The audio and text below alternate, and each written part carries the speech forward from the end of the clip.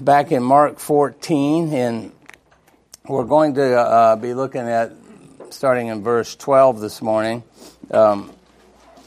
Interesting text as we are going to start in verse 12, as I said. But remember, just as a real brief recap, because Drew taught last week, and just to bring us back to where we were, that there was kind of, we saw that most commentators agree that there's a little bit of a break between verses 1 and 2, and then verse 3, kind of this in-between period here. But Tim Ryan brought to my attention at the end of that last class of Simon and Mary, that how they got it, Simon was touched by the Lord and cured of leprosy, and then, Mary, of course, was around him a lot and seen her brother raised from the dead, and, they understood, it appeared, because Simon opened his home, and Mary used this very expensive family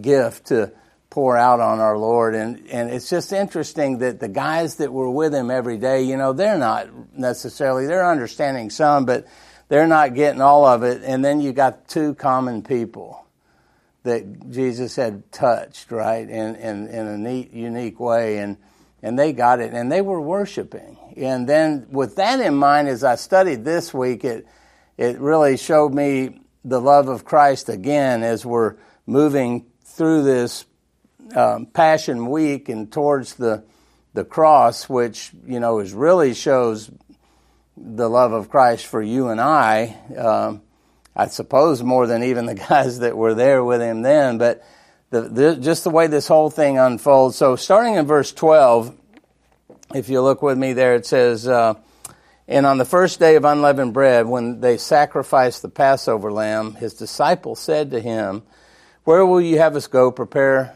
for you to eat the Passover?" And he sent two of his disciples and said to them, "Go into the city, and a man carrying a jar of water will meet you. Follow him, and wherever he enters, say to the master of the house, 'The teacher says, where is my guest room, where I may eat the Passover with my disciples? And he will show you a large room, upper room, furnished and ready there. Prepare for us.' And the disciples set out and went to the city and found it just as he had told them, and they prepared the Passover. And when it was evening, he came with the 12. And as they were reclining at table and eating, Jesus said, 'Truly I say to you, one of you will betray me, one who is eating with me.' They began to be sorrowful and say to him one after another, 'Is it I?' He said to them, 'It is one of the 12, one who is dipping bread into the dish with me. For the Son of Man goes as it is written of him, but woe to that man by whom the Son of Man is betrayed. It would have been better for that man if he had not been born.' And as they were eating, he took bread, and after blessing it, broke it and gave it to them, and said, 'Take, this is my body.' And he took a cup, and when he had given thanks, he gave it to them, and they all drank of it. And he said to them, 'This is my blood of the covenant, which is poured out for many. Truly I say to you, I will not drink again of the fruit of the vine until that day when I drink it new in the kingdom of God.'" So it's interesting. Mark takes us from the treachery and the greed of Judas and takes us back to the scene of love, if you will. And we saw the love of Mary and Simon, as we said, and towards Jesus. And now Mark shows us the love that Jesus had towards his 12 disciples. He's getting ready to be very personal with them as he comes to this, what we call the last Passover feast. In verse 12, the narrative moves us into the next day, into Thursday, the first day of unleavened bread, when the Passover lamb was being sacrificed. And it's likely early in the day, early in the morning, they're getting things together around Bethany, and his disciples said, "Where do you want us to go and prepare the Passover?" Right? And Jesus responded to their question in a way which I love that, that these guys they didn't voice a lot of their perplexities, I don't think, but, I think there were a lot of scratch your head moments for them, like, okay, this just really, So I think his response was one of those where they were really perplexed, because his answer was in conjunction with the fact that the betrayer was coming. He knew it. They didn't know this part yet, but he had to kind of give them an answer that was somewhat secretive to keep Judas from knowing, right? His treachery that was now going to be involved. So, because Judas had already made the deal. So, because if Judas discovered where they were going to be having the meal, then he could alert the leaders that he'd already made the deal with, and they could come and arrest him, and that would have been premature to what Christ wanted to do, right? So, to keep Judas in the dark regarding the place, Jesus had made arrangements in secret. And he's the only one that knew. Well, I guess the guy carrying the water jar knew, right? And but none of the 12 knew. So in keeping with his plan, he sends 2 of the disciples, and Luke tells us that it was Peter and John. He tells them to go into the city. And his instructions were vague, like I said, mentioning no locations, no names. So there's no way Judas could find out where this was going to be. Only Peter and John at this point would know where that location was beforehand. And I think they stayed, once they went, they stayed because it took a lot to get everything prepared for the meal. And he explained that you'll arrive there and you'll see a man carrying a jar of water. Now, in those times, women carried the water jugs, not the men. That's why he didn't have to say, well, he'll be dressed in purple and he'll be carrying a gray water jar. He didn't have to go into those details because this would be so uncommon for a man to be carrying a water jar that there would be no question as to who it was. And today I would hope that that would not be the case, that you wouldn't be walking through town and seeing women laboring. I mean, water weighs, 8 pounds a gallon? And I don't know how many gallons these water jars hold, but I'm sure they were more than a gallon. If you got to go tote water because you don't have running water, you're not going to tote 1 gallon, right? Or you'll just be going back and forth all day. So hopefully today we would see. But, the cultures are different like that. I mean, let me put it this way. In Christianity, we would hope that the men would be carrying the water jars for the women. Because there are cultures even today that the women do those tasks rather than the men.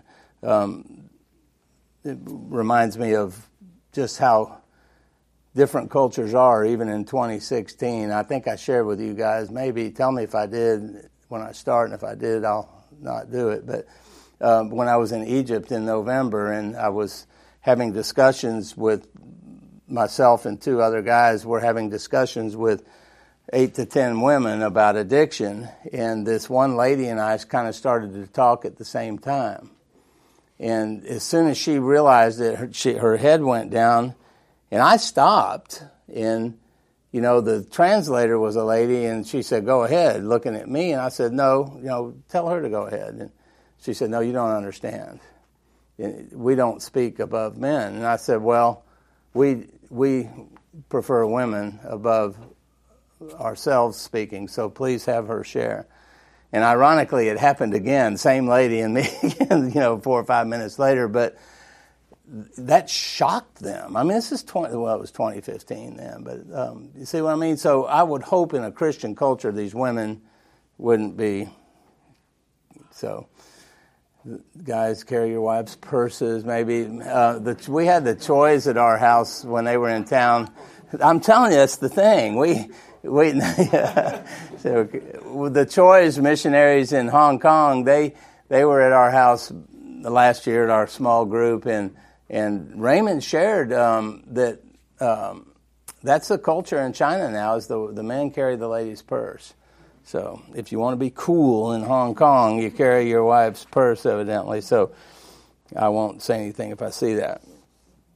So this is really interesting. The Jewish custom required you, if you had a spare room during this time, keep in mind the hundreds of thousands of people that are in Jerusalem for the Passover, right? If you had a spare room in your house, how many people have a spare room? We do as well. And somebody said, "Hey, my family, we don't have a place to celebrate Passover. We're not from around here." you were required to allow them to do that in your home. That's neat, isn't it? So keep that in mind of this. So this wasn't that unusual for Jesus and the disciples to be looking for a place. So the two were to follow this guy that had the water jug, and wherever he entered, you were to go to the owner of that house and say, the teacher says, where is my guest room? So you almost got to imagine there that this guy had to know Jesus, right? Because he didn't say, well, Jesus Christ said we're to come in and have our Passover meal here. He says the teacher, right? So I think the guy that owned the room had to be a follower of Christ as well, because he doesn't say, go to Tim Brown's house and tell him the teacher. He doesn't give a name, or he doesn't say, Drew Laws is coming. Okay, yeah, I'll give him the room then. He just says the teacher's coming. And Drew's a teacher, so he knew him. And the disciples were to meet was apparent with Jesus because they were simply to say, like I said, the teacher said, come on. So clearly Jesus had prearranged this. Now, what was the other time that we, in the Gospel of Mark, that we talked about Jesus having prearranged something? Do you remember? Whether he did it supernaturally or through a relationship. When was it? Go and you'll find what? Come on, y'all know that. You got to remember that. Pardon? No, the donkey, right? The foal of the donkey. There was no, that was prearranged somehow. So this is prearranged. I don't think this one was a supernatural one. I think Jesus had a relationship with this guy, and at some point the two of them had talked, and they agreed that we would have the meal at your house. So either way, whether it was supernatural or in person, the room was ready. It was furnished for him and his disciples to eat the Passover meal together. So after receiving the instructions, they go and they found it just as he had said they would, and they make the necessary preparations for the meal, which would have included taking the lamb to the temple to be sacrificed, right? And think of all that was going on there. I just can't imagine in my mind that many people, all with lambs and other various animals, and all of the mess that the city had to have been in. I mean, it had to be a really crowded, stinky, stinky place. Flies, oh my goodness, the flies. Can you imagine? With, I guess, hundreds of thousands of animals, if each family had to have one, right? And they're all going to be sacrificed. The blood that was being spilled, just, I can't imagine the stench. And, you ever go to a Braves game or a Falcons game and you see, you finish your hot dog and you just throw all your stuff on the floor, on the ground, and, your peanut shells everywhere and spilled Cokes and beers and everything. Just, and so have you ever seen one of those crews that they come in, and if you ever go to a stadium early, it's not nasty, is it, when you get there? It's nice and clean. The seats are clean. The floors are clean. Imagine cleaning this place up. This had to be really bad. I imagine that was a high-paying job to clean up the filth that had to be there. So they would have taken the lamb to be sacrificed, keeping part of the roasted meat for them to eat later that evening. They would have gotten the other ingredients for the meal, the unleavened bread, the wine, the bitter herbs, and I thought at this point it might be, we're not going to do this, but tell me if you would like to, we could, to really walk through what a Passover meal included. There's just a lot of details there. Has anybody ever been to, it's called a Seder? Have you ever been to one? Some of y'all, right? I mean, the interesting part of it is Jesus Christ, I'm telling you, is woven through every moment of that meal. Every moment of it. I remember years ago, probably 18 years ago, when our church was smaller than the number of people in this room right now, we had a guy named Murray Tillis that, I don't know if he's still around, lived over in Roswell, and he was a Messianic Jew that had a ministry, I think it was called Light of the Messiah, and he would come to a church and do one of those type of meals, and he came. They didn't actually, sacrifice the lamb and all that. He just kind of walked you through the thing. And it was so neat. If you ever look around Easter time, and you'll be able to, or Passover, you'll be able to find a church somewhere around that is doing that on a Friday night or a Saturday. And it's very interesting. I encourage you to go if you can. So Jesus knew that it was critical for him to celebrate the Passover with his disciples that night, because during that final Passover meal with them on earth, he actually transformed the Passover celebration into the Lord's Supper, which commemorated his death on the cross. And interestingly, we're going to have the Lord's Supper this morning in our worship service. But instead, at this point with Christ, instead of representing the lambs that were killed in Egypt, the bread and the cup would now signify the body and blood of the sacrificial lamb, Jesus Christ. And I'm always amazed when I read accounts of this in Scripture. I always like to go back and read, Exodus chapter 12 and the Exodus out of Egypt and all that took place with that. And it is just so interesting to me to see how God has woven all of his word intricately together, to the point to where somebody can read that Old Testament stuff and then see how Jesus so ultimately completed it with his life. I mean, it's amazing to me. And, a lot of people, I'm sure lots of people that know the Bible better than you, like I do. Not that I know it better. People that know the Bible better than we do that aren't even believers, right? They can read Genesis, they can read Exodus, they can go all the way through and they can quote this and they can quote that, but they don't see that connection between Christ and the lamb that was slain, in the Exodus out of Egypt, and how he is exiting us really out of a life of sin and death, which, I'd rather be in Egypt and be free from sin and death than exiting out of Egypt, right? I mean, actually, how many of them really even made it into the kingdom? 2, right? Joshua and Caleb. Moses didn't even get to go into the promised land. So, what a blessing for us to look at it that way.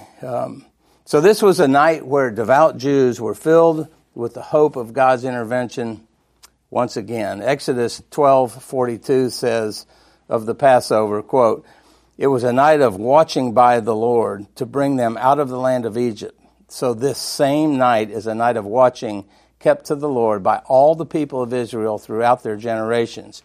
And I read in this Jewish commentary this week on that passage, it says, quote, in that night they were redeemed, and in that night they will be redeemed in the future.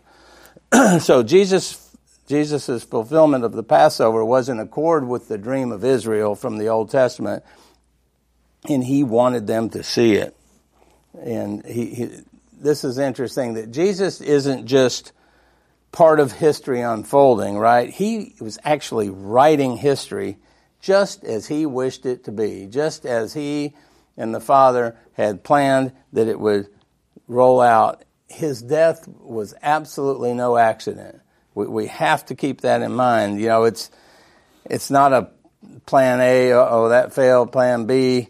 This was no accident. Because if he said, quote, Jesus Christ said, "Take, this is my body," that wouldn't make any sense at all if he wasn't master over his own death, right? The fact that he's master over his own death shows that he was completely in control. He was sovereignly in control of every minute detail of his death. So that gives us great hope, because if God, who is in complete control when it looks like his own earthly existence is crumbling apart, then he can certainly sustain you and I when it appears that our lives are tumbling apart, right?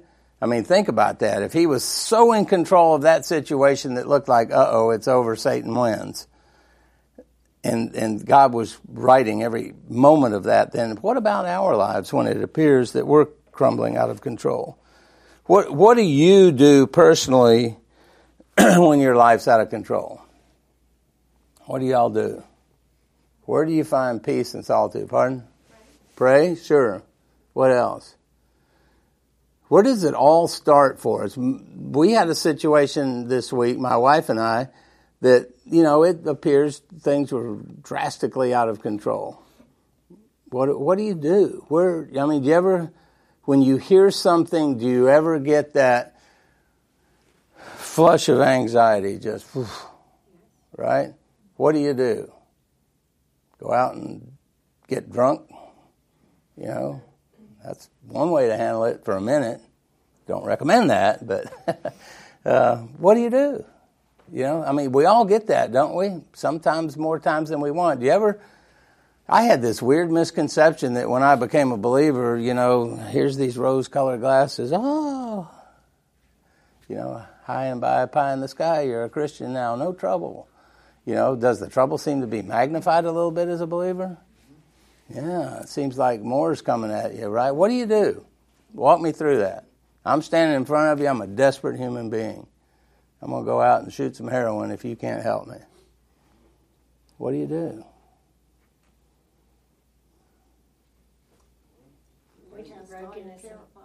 Cast all your care upon Him.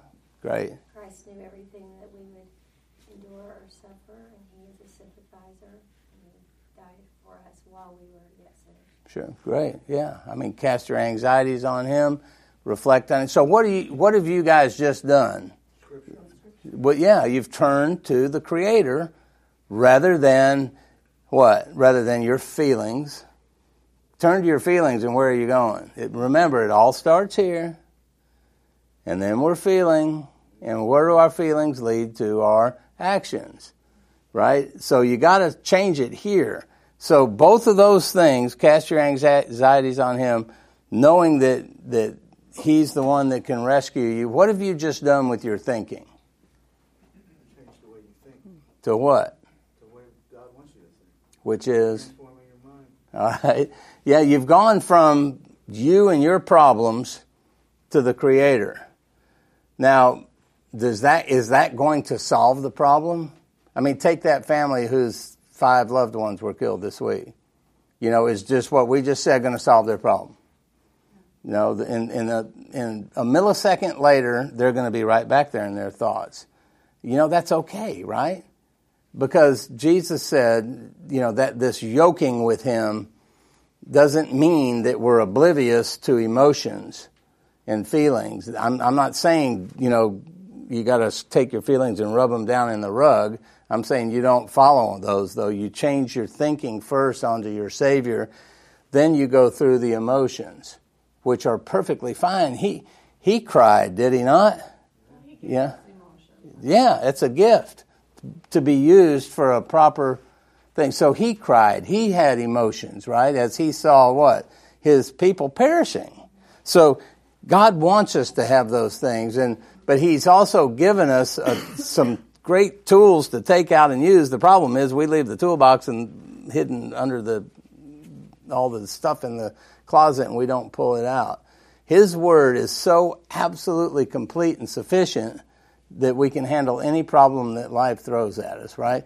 We actually guarantee ourselves, every one of us sitting in here that's a believer, that, yeah, I'm banking on it for salvation, right? Which is, is there anything more important than eternity in heaven? No.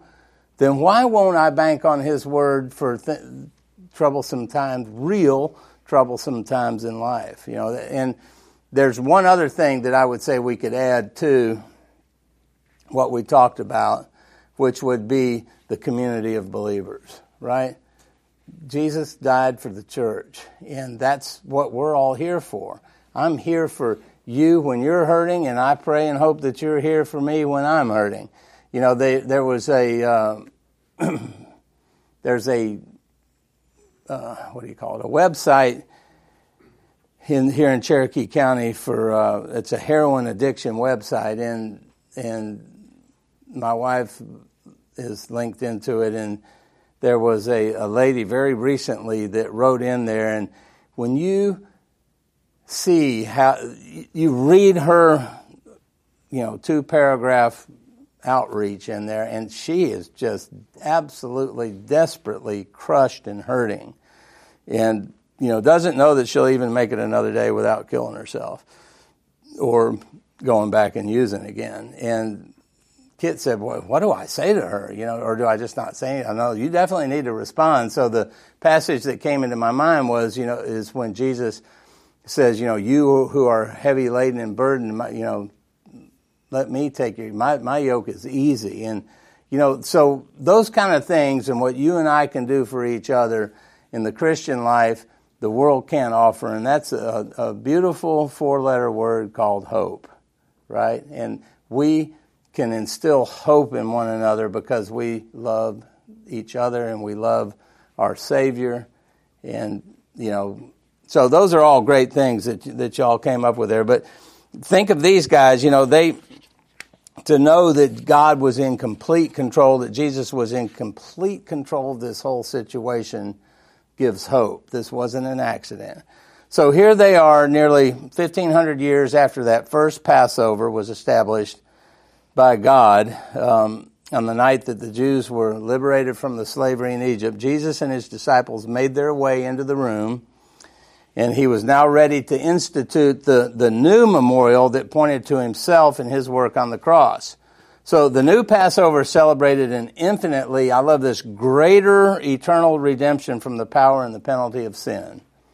A single Passover meal on the night before he was going to die, Jesus concluded that the old celebration was done, and he instituted the new.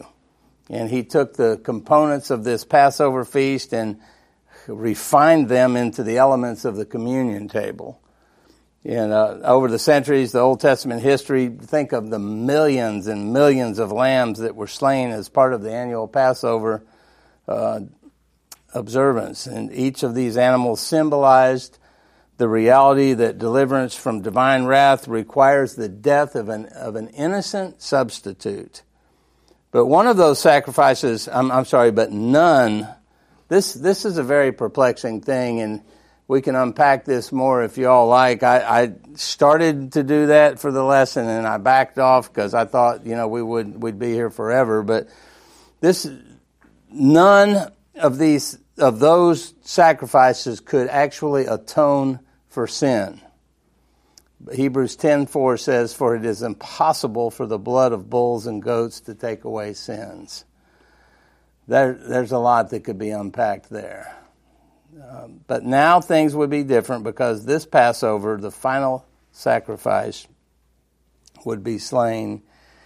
And 1 Corinthians 5:7 says, "Clean out the old leaven, that you may be a new lump, as you really are unleavened. For Christ, our Passover lamb, has been sacrificed." So he, Jesus Christ, is the only sacrifice satisfactory to God as the offering for the atonement for sin.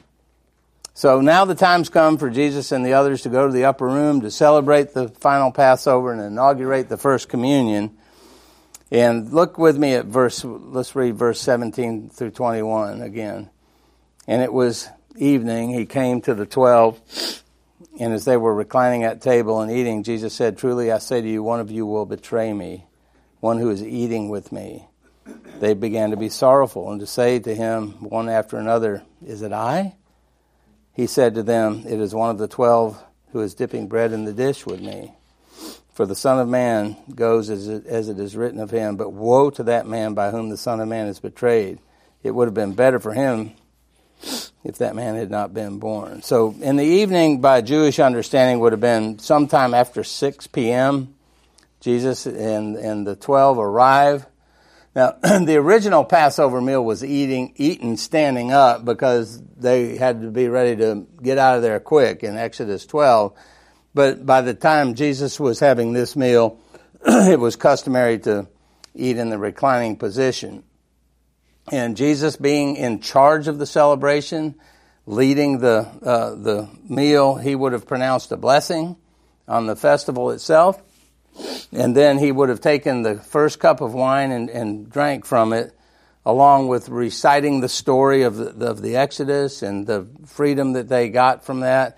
And then he would actually, the next thing the whole group together would sing Psalm 113 and 114, which is part of what's called the Hallel, 113 through 118, which means songs of praise.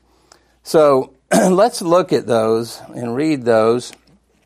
And I was hoping that Beth Ann was going to come, and she's here, and there's a piano. She's a piano expert, so we're going to get her to play the piano. And can anybody lead singing really well? And we could actually sing these too. Alan can.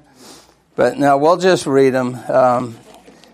I would love to sing them. Actually, Darby and the praise team a couple of years ago took these, I think Kyle Jones wrote these into songs, and we sang them. I don't know if y'all remember that, but Jesus would have led them in singing these, and let's look at 113 and 114.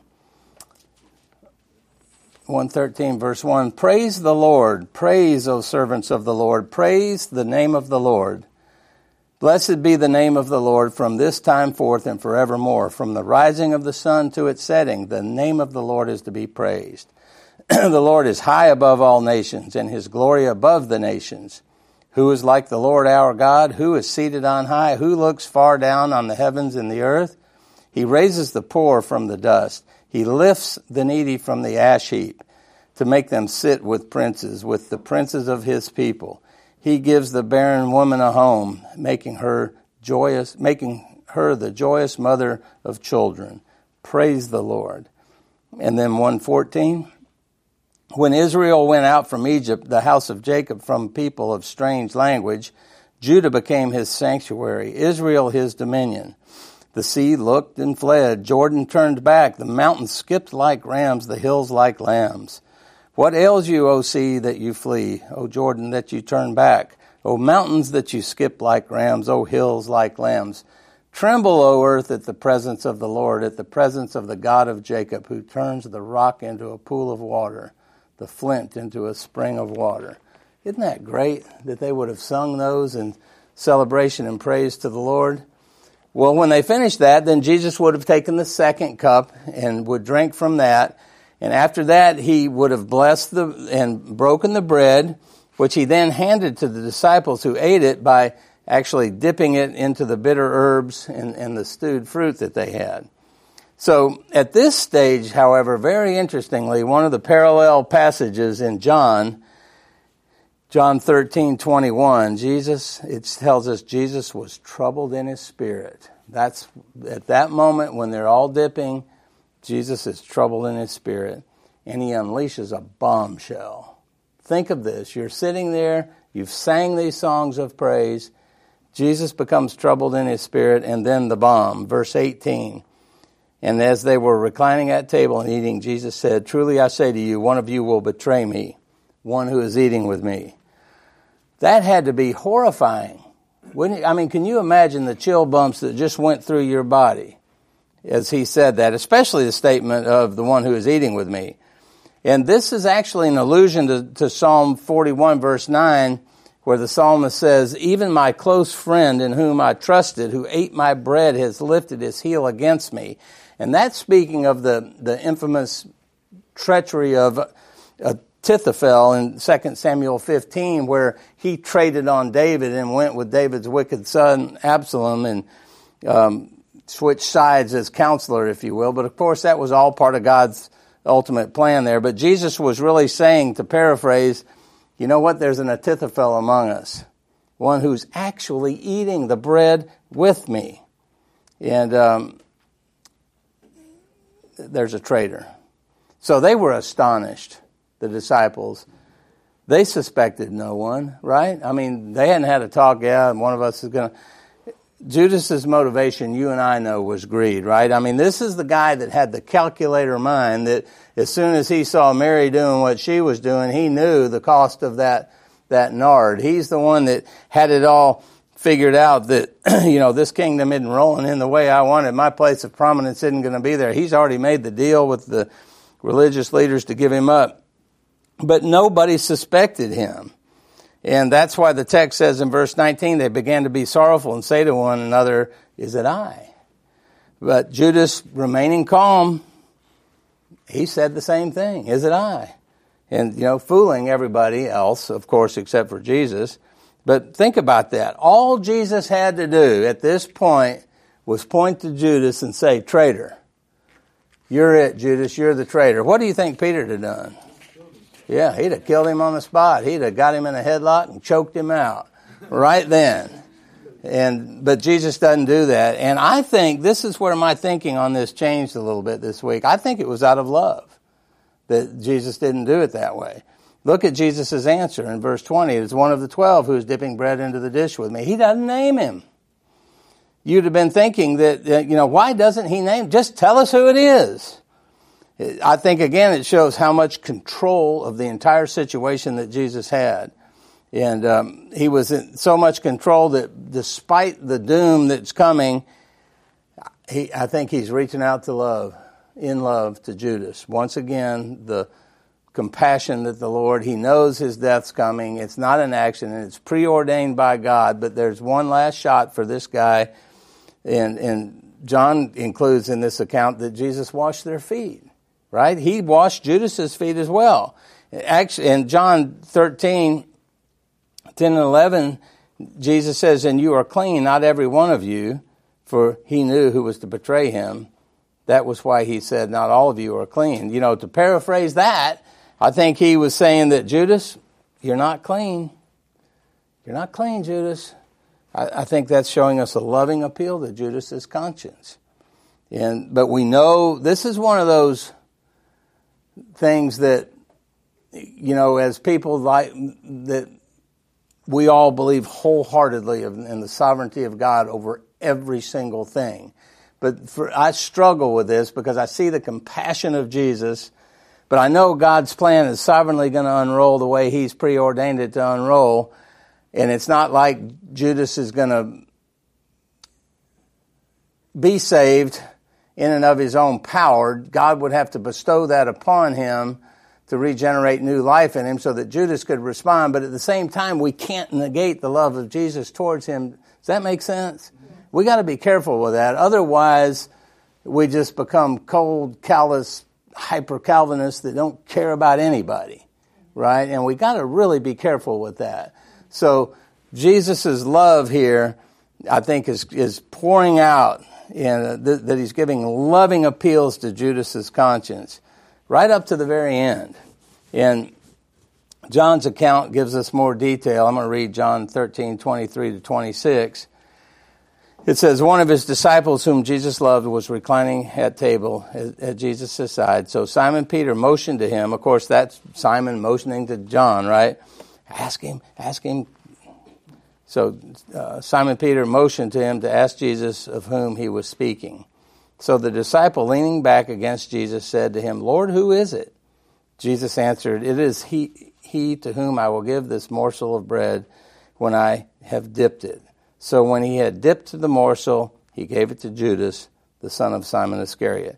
So this is very interesting. The culture of this day tells us that if you take a morsel of bread from the table, you dip it into the common dish and then offer it to somebody else is a gesture of friendship. All right, think about that. You just gave in loving kindness to the guy that's going to betray you. And we see this in Ruth chapter 2, verse 14, when Boaz invited Ruth to fellowship with him. That verse says, quote, come here and eat some bread and dip your morsel in the wine. So she sat beside the reapers, and he passed to her roasted grain, and she ate until she was satisfied. Jesus was reaching out to Judas right here. But Judas took the bread without repenting. John 13:27 through 30 reads, then after he had taken the morsel, Satan entered into him. Jesus said to him, what you are going to do quickly. Now, no one at the table knew why he said this to him. Some thought that because Judas had the money bag, Jesus was telling him, buy what we need for the feast, or that he should give him something to the poor, give something to the poor. So after receiving the morsel of bread, he immediately went out. So this is, really is absolutely amazing. Here on the very night that he was going to be betrayed, he reached out to the betrayer. And then in verse 21 of Mark, it says, For the Son of Man goes out as it is written of him, but woe to that man by whom the Son of Man is betrayed.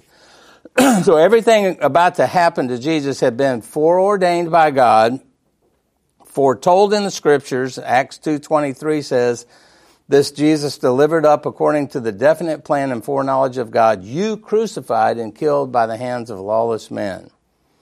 Details about his crucifixion were predicted in the Old Testament, right? Passages like Psalm 22, Isaiah 53, Zechariah 12. And that's why Paul could tell the Corinthians that in 1 Corinthians 15:3 that Christ died for our sins according to the Scriptures, right? He couldn't say that if it wasn't pre. And so we see that throughout. And it had been planned in eternity past, Revelation tells us, and recorded in the Old Testament. So Jesus did not go to the cross a helpless victim, but as the obedient Son fulfilling the Word of God. So it's important to note that although Judas, this is the hard part, right? Although God used Judas to accomplish God's purposes, Judas was still personally culpable for his evil actions. Have you ever thought about that? God uses our sins to accomplish his will, yet holds us accountable for our sins. You get that? I mean, that's tough, isn't it? But again, it shows his sovereignty. And he says here, woe to that man by whom the Son of Man is betrayed. So in his sovereign providence, God constantly overrules people's sinful choices too, but that reality doesn't exonerate them from their wickedness. Now the word woe here, and think of the woes in Scripture. The word woe is more than a warning. It's actually a pronouncement of divine judgment and condemnation. So through his willful rejection of Christ, choosing to betray him rather than believe in him, Judas doomed his soul to eternal hell. John 17:12 says, while I was with them, I kept them in your name, which you have given me. I have gathered them, and not one of them has been lost except the son of destruction, that the Scripture might be fulfilled. So Jesus continued with the sobering declaration that it would have been good for that man if he had not been born. Well, that's the same for everybody, right? That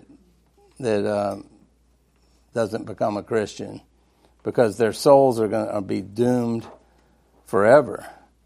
And like everybody that rejects Christ, they're going to be doomed forever. That's sobering.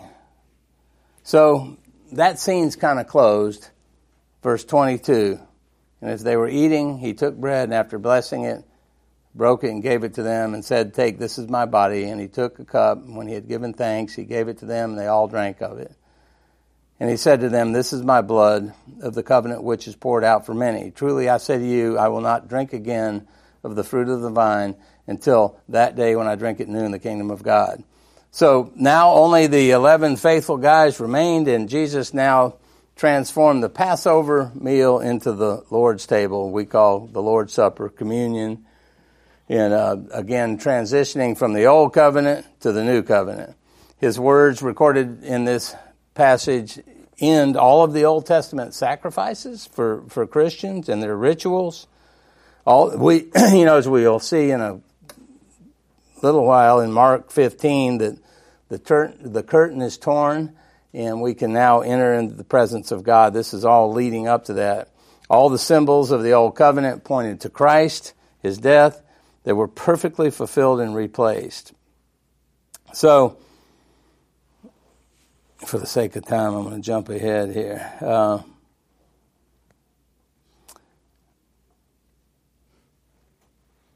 Picture this. In the middle of the Passover celebration, Jesus, the true Passover lamb, starts sharing this meal with them. He takes some of the unleavened bread, and after blessing it, he thanks his Father. He broke it, and he gave it to them.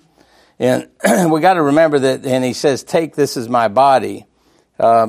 Eating the bread without yeast symbolized the Israelites' hasty departure from Egypt, but it also now represented their separation from the influences of sin. You know, they were in Egypt. I love this. They were in Egypt. The Passover meal was eaten. They exit Egypt. Now the communion table that we partake of, instead of being separated from Egypt, we as believers are now separated from sin.